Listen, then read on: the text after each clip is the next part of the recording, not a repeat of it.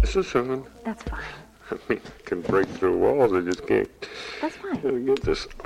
Greetings, Starfighter. You have been recruited by the Star League to defend the frontier against Sur and the Kodan Armada. Yeah. Get ready. Prepare for blast off. Honey! What? Where's my super suit? What? Where is my super suit? You tell me when I saw this woman, we are talking about the greater good. Don't go there! I live there. I bought a house there. I'm gonna take you there! To boldly go where no one has gone before. And remember, have fun with it. Hello, everybody, and welcome to Project Shadow, episode number 578, The Voice of Reconnection. Hi, my name is Charlie. Yeah, hi. Remember me? Yeah, there's been so much going on, and yeah, we're not going to go through all that again. Well, kind of. But there's so much going on, and it's been hard to do these episodes for many reasons, most of which is I don't want to get political, so I'm not. Kinda-ish. I'm not going to be talking about anything about the presidential campaign, so don't worry about that. But I do have to start with one thing that just drove me nuts. So the other day, I'm going through and I'm looking at the headlines and looking at what's going on, and I see this article over at the University Times titled, "What's the Point of LGBT Literature?" Now, the little quote box on this is, Lauren Guy speaks to LGBT authors Michael Cunningham and Mary Dorsey about the enduring appeal of LGBT books in a society that's more accepting than ever. And I'm not going to talk about this article. It's a good article. You should definitely go read it. It inspired a rant from me, which was a good thing. But I'm not going to talk about this article. I'm not going to be telling you what I liked about it, what I didn't like about it, because I actually want to answer the question. And I think the question here is far more important than maybe even the author realized. And I want to start from a very simple place. I don't think LGBT literature is what it used to be. I know I often think of my own work as LGBT fiction, and I label it that way because I often have gay or genderqueer characters in the work that I do. But it's not the gay literature I grew up reading. And a lot of that was literature that dealt with the struggle and what it was like under the social oppression that our people were under. And what I find myself writing about more and more these days is characters whose voices I don't see, characters that I want to see, and stories that I don't think anybody else would tell. I mean, The Chain is a story that no one else would have told. And I know that because of a lot of the reviews which had a hard time coping with the narrative because it wasn't the traditional story that they expected. I've gotten into a lot of arguments with people over whether or not it's a supernatural romance. I personally don't think it is, but several kind reviewers have taken me to task on that and said that it is. But the whole point of the book was to explore a world differently. And that is what I got out of this question, is about what is important about LGBT literature. What does it matter? What it matters is that every writer, and I know I have quite a few of them listening, because I know you guys, you need to write with your own voice, whatever that voice is. If you are a cisgendered heterosexual male, by all means, write as a cisgendered heterosexual male. That doesn't mean that you can't write LGBT characters. That doesn't mean that you can't write women. But you have to realize the perspective that you're coming from. And it can be fun to try to put yourself into the mindset of a person other than yourself. And I recommend writers to do that, to try that from time to time. It's one of the ways that I dealt with my grief over David Bowie's death is I wrote a story from one of my characters' points of view. Because that character, their drag name partially came from a David Bowie character. And that was Miss Marley. Marley Stardust. And it helped me in dealing with the feelings that I had by putting them into the mind of someone else. And I think that's a wonderful exercise that we writers get. But I also think it's important for us to be honest about who and what we are and to share our stories and our experience with others. When you read a book of mine like The Chain, what you're getting from that book is my experience of the world. No, I'm not talking about actually going out into the middle of the woods at night, lighting a couple torches to talk to giants. I'm not talking about having a friend who's a Fae bartender, though I'm pretty sure our bartender, actually two of our bartenders might be Fae. They're a little light on their feet and seem to be able to work magic. They're almost like making little elixirs back there, little potions that bring happiness. So, I don't know. Maybe I do have a Fae bartender or two in my life. But, you know, what I'm talking about is the story. The core of the story is true. You know, Nathan's disillusionment is my disillusionment. Nathan having to come to terms with how to survive, how to find strength inside himself is a fight that I have gone through and that I'm still going through. You know, the torture that Sadia goes through with the where he feels his own body betraying him is something that I feel personally. That's my voice. You know, I have bad back, I have bad legs, you know, and this turns into that worm that's inside of him, just eating him from the inside out and destroying him, and him having to learn how to overcome it and how to conquer it. And, you know, that's kind of the point of Shine Like Thunder. You know, these characters are taking aspects of my story in a very fictionalized and, you know, fantasized way.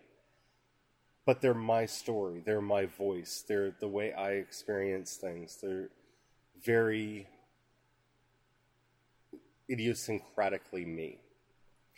And I think that to me is the great point of writing. And anytime you tell a story, whether that's just your Twitter post or your Instagram stories, and I don't do Snapchat because I find it racist way too often. There seems to be some weird institutionalized racism in there. And when they did the Chinese anime, you know what I'm talking about, that filter, I left, and I haven't gone back. But, you know, no matter what platform you're on, you know, you're telling a story. And you need to make sure it's your story. You need to make sure that it's your honest person. Because that's where you will find meaning in it. Because I'll tell you, I found a lot of strength and came to a better understanding of my own situation in writing both of those books. And I'm finding that again with the book that I'm currently working on. That is about a person whose life has fallen apart. And, you know, I'll talk about it more in the future as it comes closer to being able to be seen by you guys. But to me, this is the point. Write with your own voice. Whatever your voice is, be honest. Tell your stories as fictionalized as you want or need them to be. But make it honestly and idiosyncratically yours. Don't pretend to be somebody else because you think it'll make you popular. Don't pretend to be somebody else because you think it'll make you money. Be you. You're the only you we have. We need you. Be you. If you want to read the original article, either the one over at the University Times or my article inspired by it. You can find the show notes, as always, over at projectshadow.com. Yeah. Let's do some fun news. You ready for a rant? I'm going to try not to rant about this too much, because this it both makes me angry and breaks my heart. Yet, at the same time, it doesn't surprise me at all. And I have such mixed feelings about this on the one hand, and on the other hand... Okay, so Lucasfilm has sued a lightsaber academy in, as I understand it, it's in New York. And I'm so upset about this. Yeah, they have locations in New York and California, and it teaches its members how to wield the prop with sword, combat, and martial arts skills. Okay. What upsets me about this is, okay, first of all, if they have a trademark on the term lightsaber, I have a problem with that, because there are stories from the 1930s and that have laser swords in them, and I do believe I've seen the word lightsaber used in those stories as well, in some of those stories as well. I'd have to do the homework, and frankly, I got a lot going on right now, but if they have a trademark on the term lightsaber, they really shouldn't, because that's not...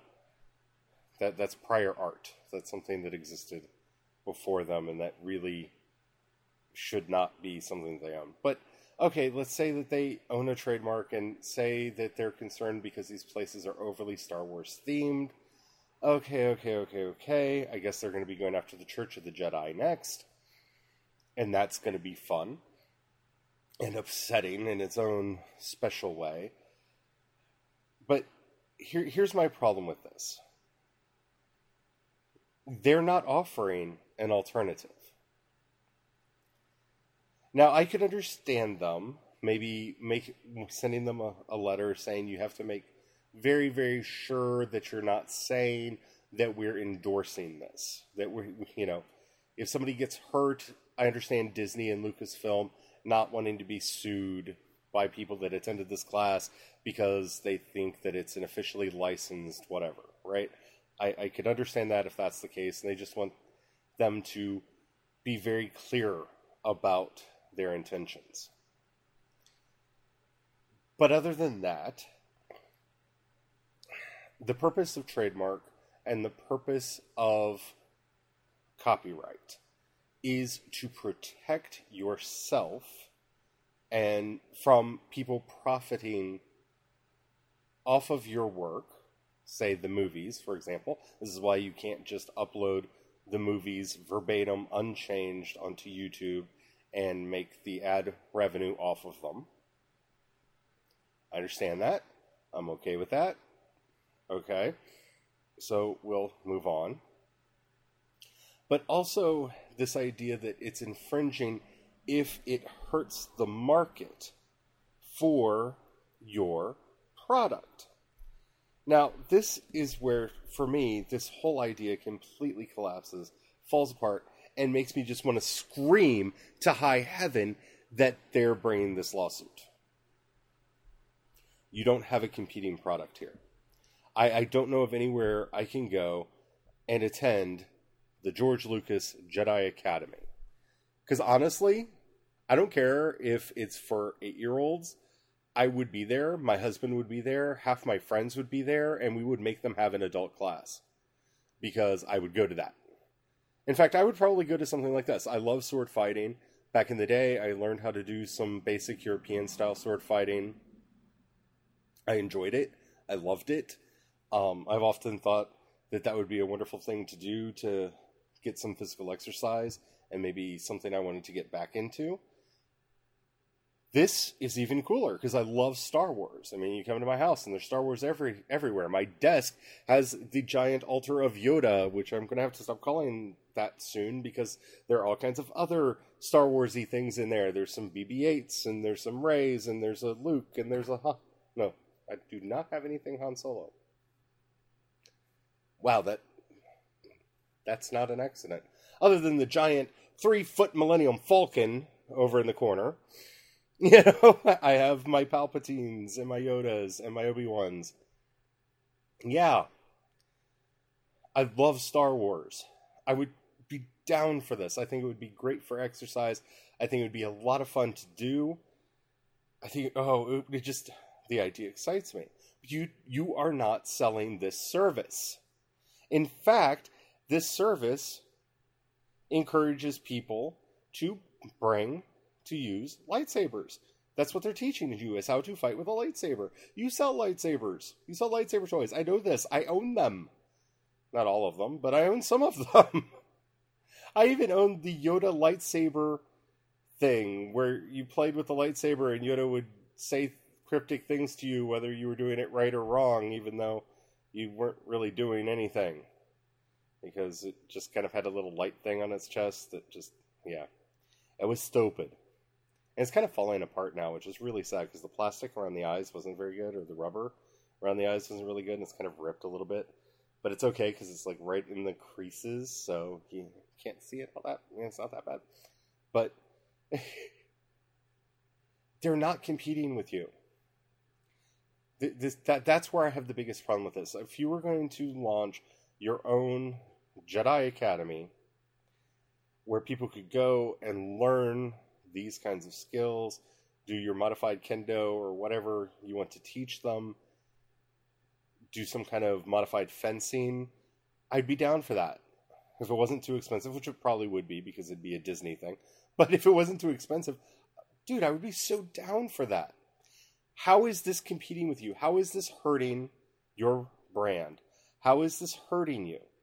It is not a competitive product. They are not hurting the market for your products. Now, I can understand, like I said, I understand the whole idea if you say they're using your trademark without permission. And no, they shouldn't use words like Star Wars. I get that. I get that. And that's a whole other conversation. But this seems to be about the idea of a lightsaber academy. The more I read about this, the more it feels like it's about it being a lightsaber academy. And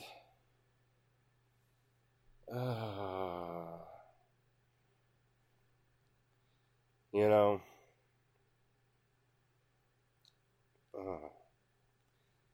first of all, you should not have a trademark on lightsaber. I really, it's just like there shouldn't be a trademark on the word superhero. That is a stupid trademark, and the trademark office should be ashamed of itself for allowing something like that to go through. Because, like I said, I'm pretty sure I've read other stories from the 1930s, because I'm a real big fan of Pulp Fiction, and I'm pretty sure that's something that came before them, preceded them. Even if it's not. Okay, so they shouldn't have said Jedi. But, and I know I've actually seen some things that came after that said lightsaber, so. But we're not going to talk about that. This is copyright run amok. I mean, it really is. This is just, I'm done. I'm done talking about this. But if you want to read the article, it's from, oddly enough, the Christian Science Monitor. A link to it's in the show notes over at projectshadow.com. Let's talk about one of the world's greatest, to quote Cenk Uyghurs. Of course! Yeah, according to the people over at Making Star Wars, and they're kind of reading into this, but they're quoting Daisy Ridley as kind of saying that we're going to find out who Rey's parents are in Episode 8. The quote that they have, Ridley basically says that, just wait a year and we'll see who her parents are, which of course, in a year we're going to be getting the movie. Okay. First of all, I think it's a duh. It's the biggest duh question. Are we going to find out who Rey's parents are in Episode 8? the movies have always rhymed with each other. That's why there's a Death Star simulation in each and every one of the movies. In it's always in the 1 and 3, 1 and 3, 1 and 3. In episode 1, you have the droid command ship. That is your Death Star simulacra. In episode 3, it's actually divided in half, where you have the space battle at the beginning on General Grievous's ship, and the fight on Mustafar at the end. So, beginning and the end, that kind of makes a simulacra of the fight. Okay. Episode 4, of course, we get the Death Star. Episode 6, of course, we get the Death Star. Episode 7, we get Starkiller Base, which may be Ilum. And if you guys want to talk more about that, we can talk about the Ahsoka book. I might do an entire episode this week about the Ahsoka novel, because it was so good. And I highly recommend you get the audiobook. So, get it. We read it all in one day. It's only like 8 hours. Not very long. We did it all in one day. It's read by the actress who played Ahsoka Tano on both Rebels and Clone Wars. It's so good. It's so good. It's so good. It's so good. Anyway, we'll talk about that more. But, so, okay. Episode 3, we get, okay, so now we have to rhyme with episodes 2, 5, and 8. Episode 2, Anakin loses his mother. Okay? Episode 5, Luke loses the image he had of his father, because to him his father was a valiant warrior who died fighting Darth Vader, and turns out, no, he just turned evil and became Darth Vader. So we see this mirror of bad people took Anakin's mother, corrupted and killed her. In episode 2, we see Luke have the same experience in episode 5. Since, and I'm going to assume everybody here has already seen The Force Awakens, episode 7. If you haven't seen The Force Awakens, spoiler alert. But if you've been on the internet, you already know this, because I knew this before the movie came out. This was the first tweet I saw about the movie after the movie came out. Anyway,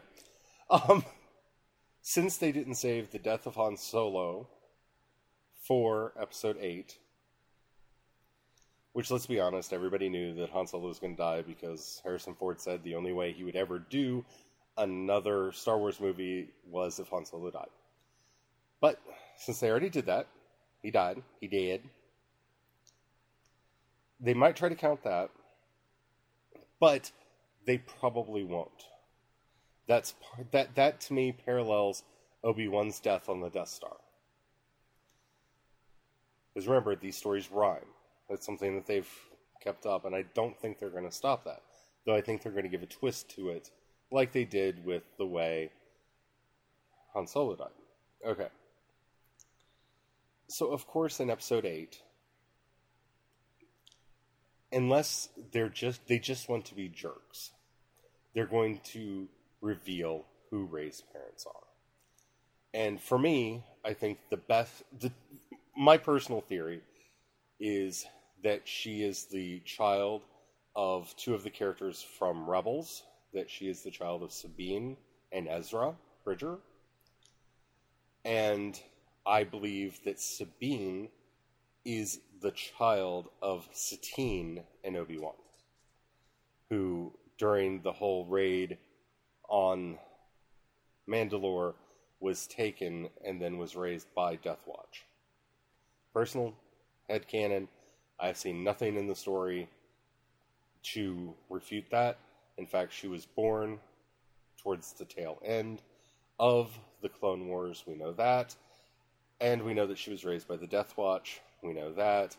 I know they like to do cutesy things to let us know various to reveal various things to us, and Satine, Sabine, Ray, Ben. I don't know. That's my personal pet theory, is that she is the child of Ezra Bridger and Satine.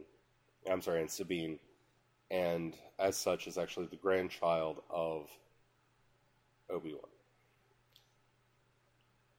Is that likely? I don't know.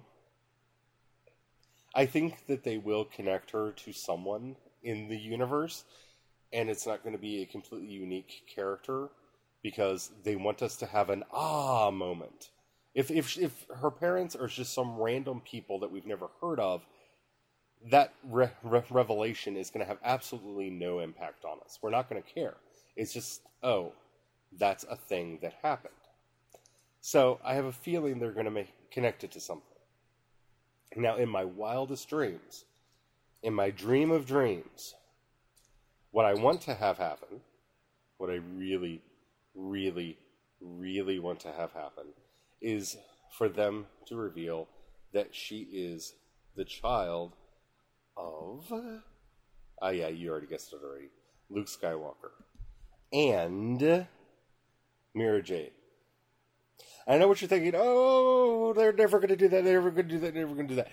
They have heard the huge outcry that so much of the expanded universe was just thrown away when they declared it Legends, and that we wanted some of that to be canonized. And so they've given us some of it back. It's not been a lot, but we got Thrawn back, and it is the Thrawn that I knew and loved from the book. And I'm really excited to read the new book that comes out next year about him. But they gave us Thrawn. Now, the reason I feel that this might be the reveal is because Laura Dern has been cast to be in Episode 8. We have no idea who she's playing. We have no idea what she's going to be doing in the movie. But it's Laura Dern.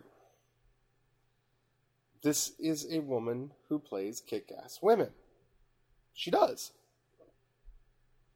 I have her IMDb open right in front of me. She was Ellie in Jurassic Park. Can you think of a more beastly woman? Right? She was Ruth in Citizen Ruth. Right? This is a woman who has always played such strong characters. She was Miss Riley in October Sky. Right? She came back as Ellie for Jurassic Park 3, which was a big mistake. But that was true for everybody in there. She was Randy Carpenter in I Am Sam. She had the wonderful, wonderful episode of The West Wing where she played the U.S. Poet Laureate Tabitha Fortis. My language is not with me today. And on and on and on and on. You look at her career and the types of characters that she plays, and I know a lot of people think that she's going to be playing a senator for the First Order or somebody who defected to the First Order. I look at Laura Dern. I'm looking at the picture of Laura Dern right now, with her blonde hair, with slightly red tints, and I think to myself, what would happen if you dyed that hair red? Is Laura Dern someone who could stand toe to toe with someone like Mark Hamill? Is she? Just think about it for a minute. Can you see Laura Dern standing up to Mark Hamill in the way that a Mira Jade would? I can. And I think that it makes sense in some strange way. And when you look at her and you look at Daisy Ridley, I think she's believable as Daisy Ridley's mother. And you kind of look at Daisy Ridley and you look at Mark Hamill, and you look at Laura Dern, and you ask what would the child of Laura Dern and Mark Hamill look like? Daisy Ridley. Now, Mark Hamill's a little bit older than her, about 11 years. But that doesn't mean that she didn't meet later. It would explain Daisy Ridley's accent, because Daisy Ridley is playing Rey with an Imperial Core Worlds accent. Now, if you are Mara Jade, and you kind of grew up under Palpatine's tutelage in the Core Worlds, had to be able to sneak around and fit in that environment to be the Emperor's hand and do what he wanted you to do, you probably would have that Core World Imperial accent, like Rey. I'm not saying that they're going to do this. I do think it would be a great love letter to the fans. I think it would be a wonderful love letter to the fans if they did that. We'll have to wait and see. But those, to me, are the most likely versions of the story.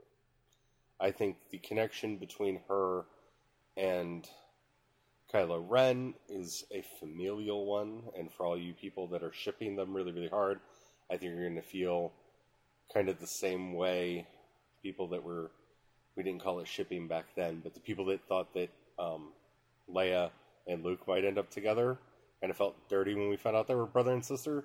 Yeah, you might feel that way when you find out that they're cousins. So, be careful with all that. Because the stories are the Skywalker family saga.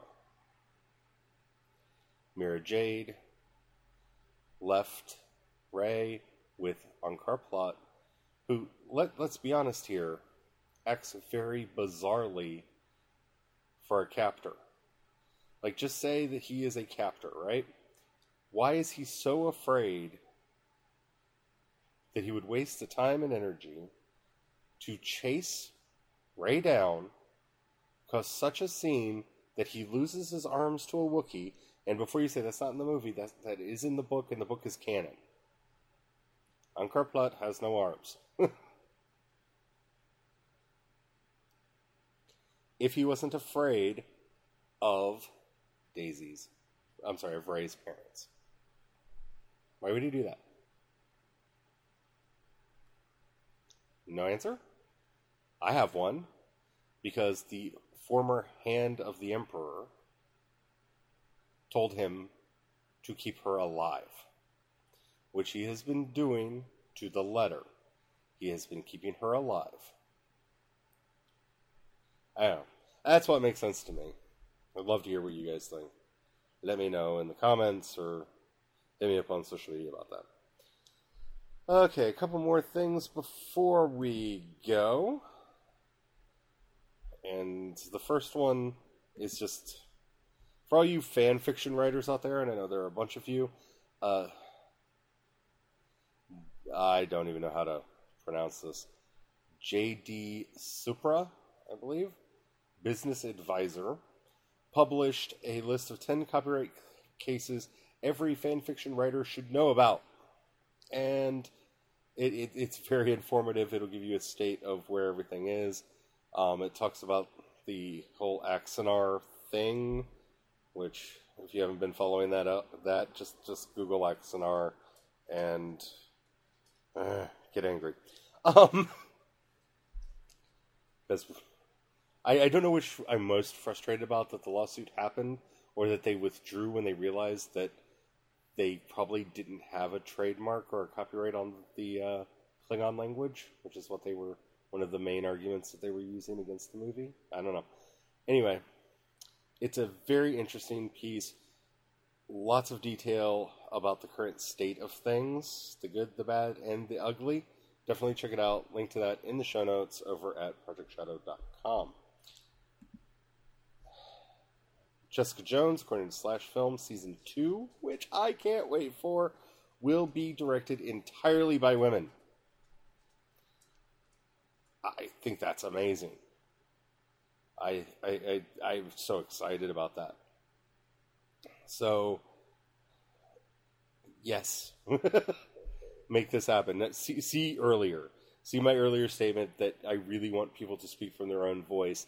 And I think having such a strong female superhero, and if you haven't seen Jessica Jones Season 1, you should see it for many reasons. One, if you liked Luke Cage makes his debut actually in this series. They make a couple references back to it, and he's amazing in that too. But if you're a David Tennant fan, David Tennant is so good as the villain. He plays the Purple Man. Oh, so good. Jessica Jones, great series. But I think it only adds to the authenticity of the show to let it be female run like this. Because it's what we were talking about at the beginning of the show. It's letting that authentic voice come through. I can't wait to see it. This isn't like why I'm excited. I think this is just a brilliant and beautiful thing. Especially because, the first season was so good. I can't wait to see the flavor that this brings to Season 2, and I can't wait to find out more about Season 2. And the last thing I want to talk to you guys about,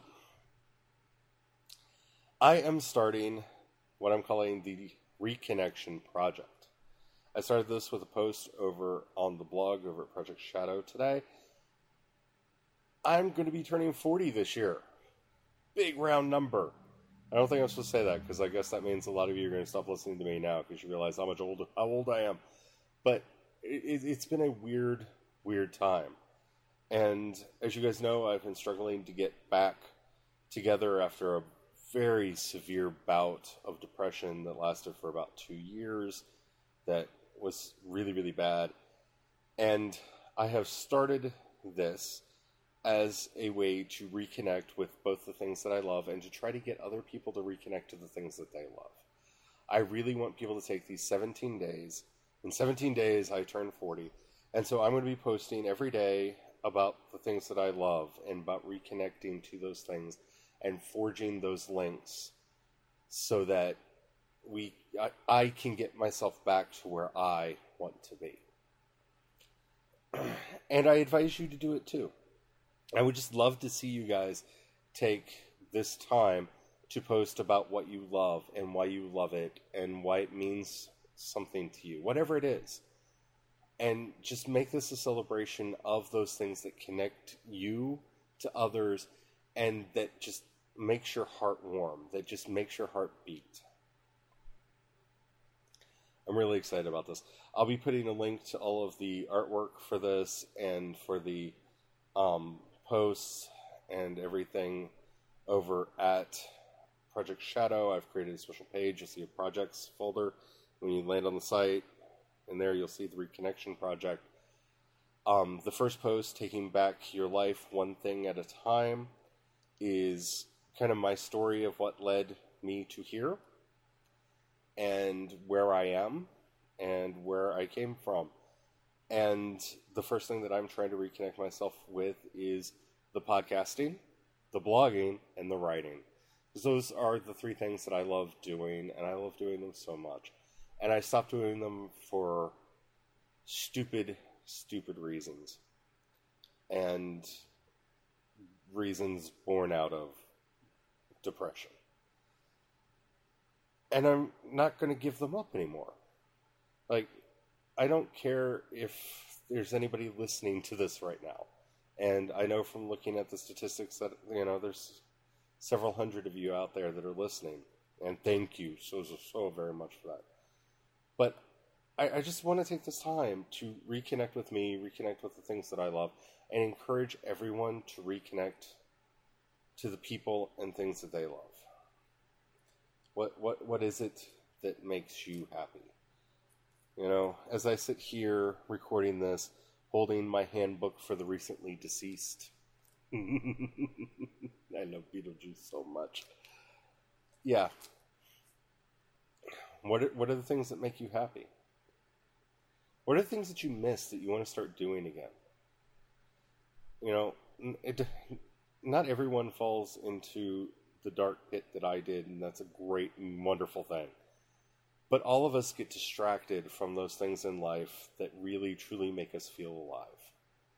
And that, to me, is what this is about. What are those things that just give you life.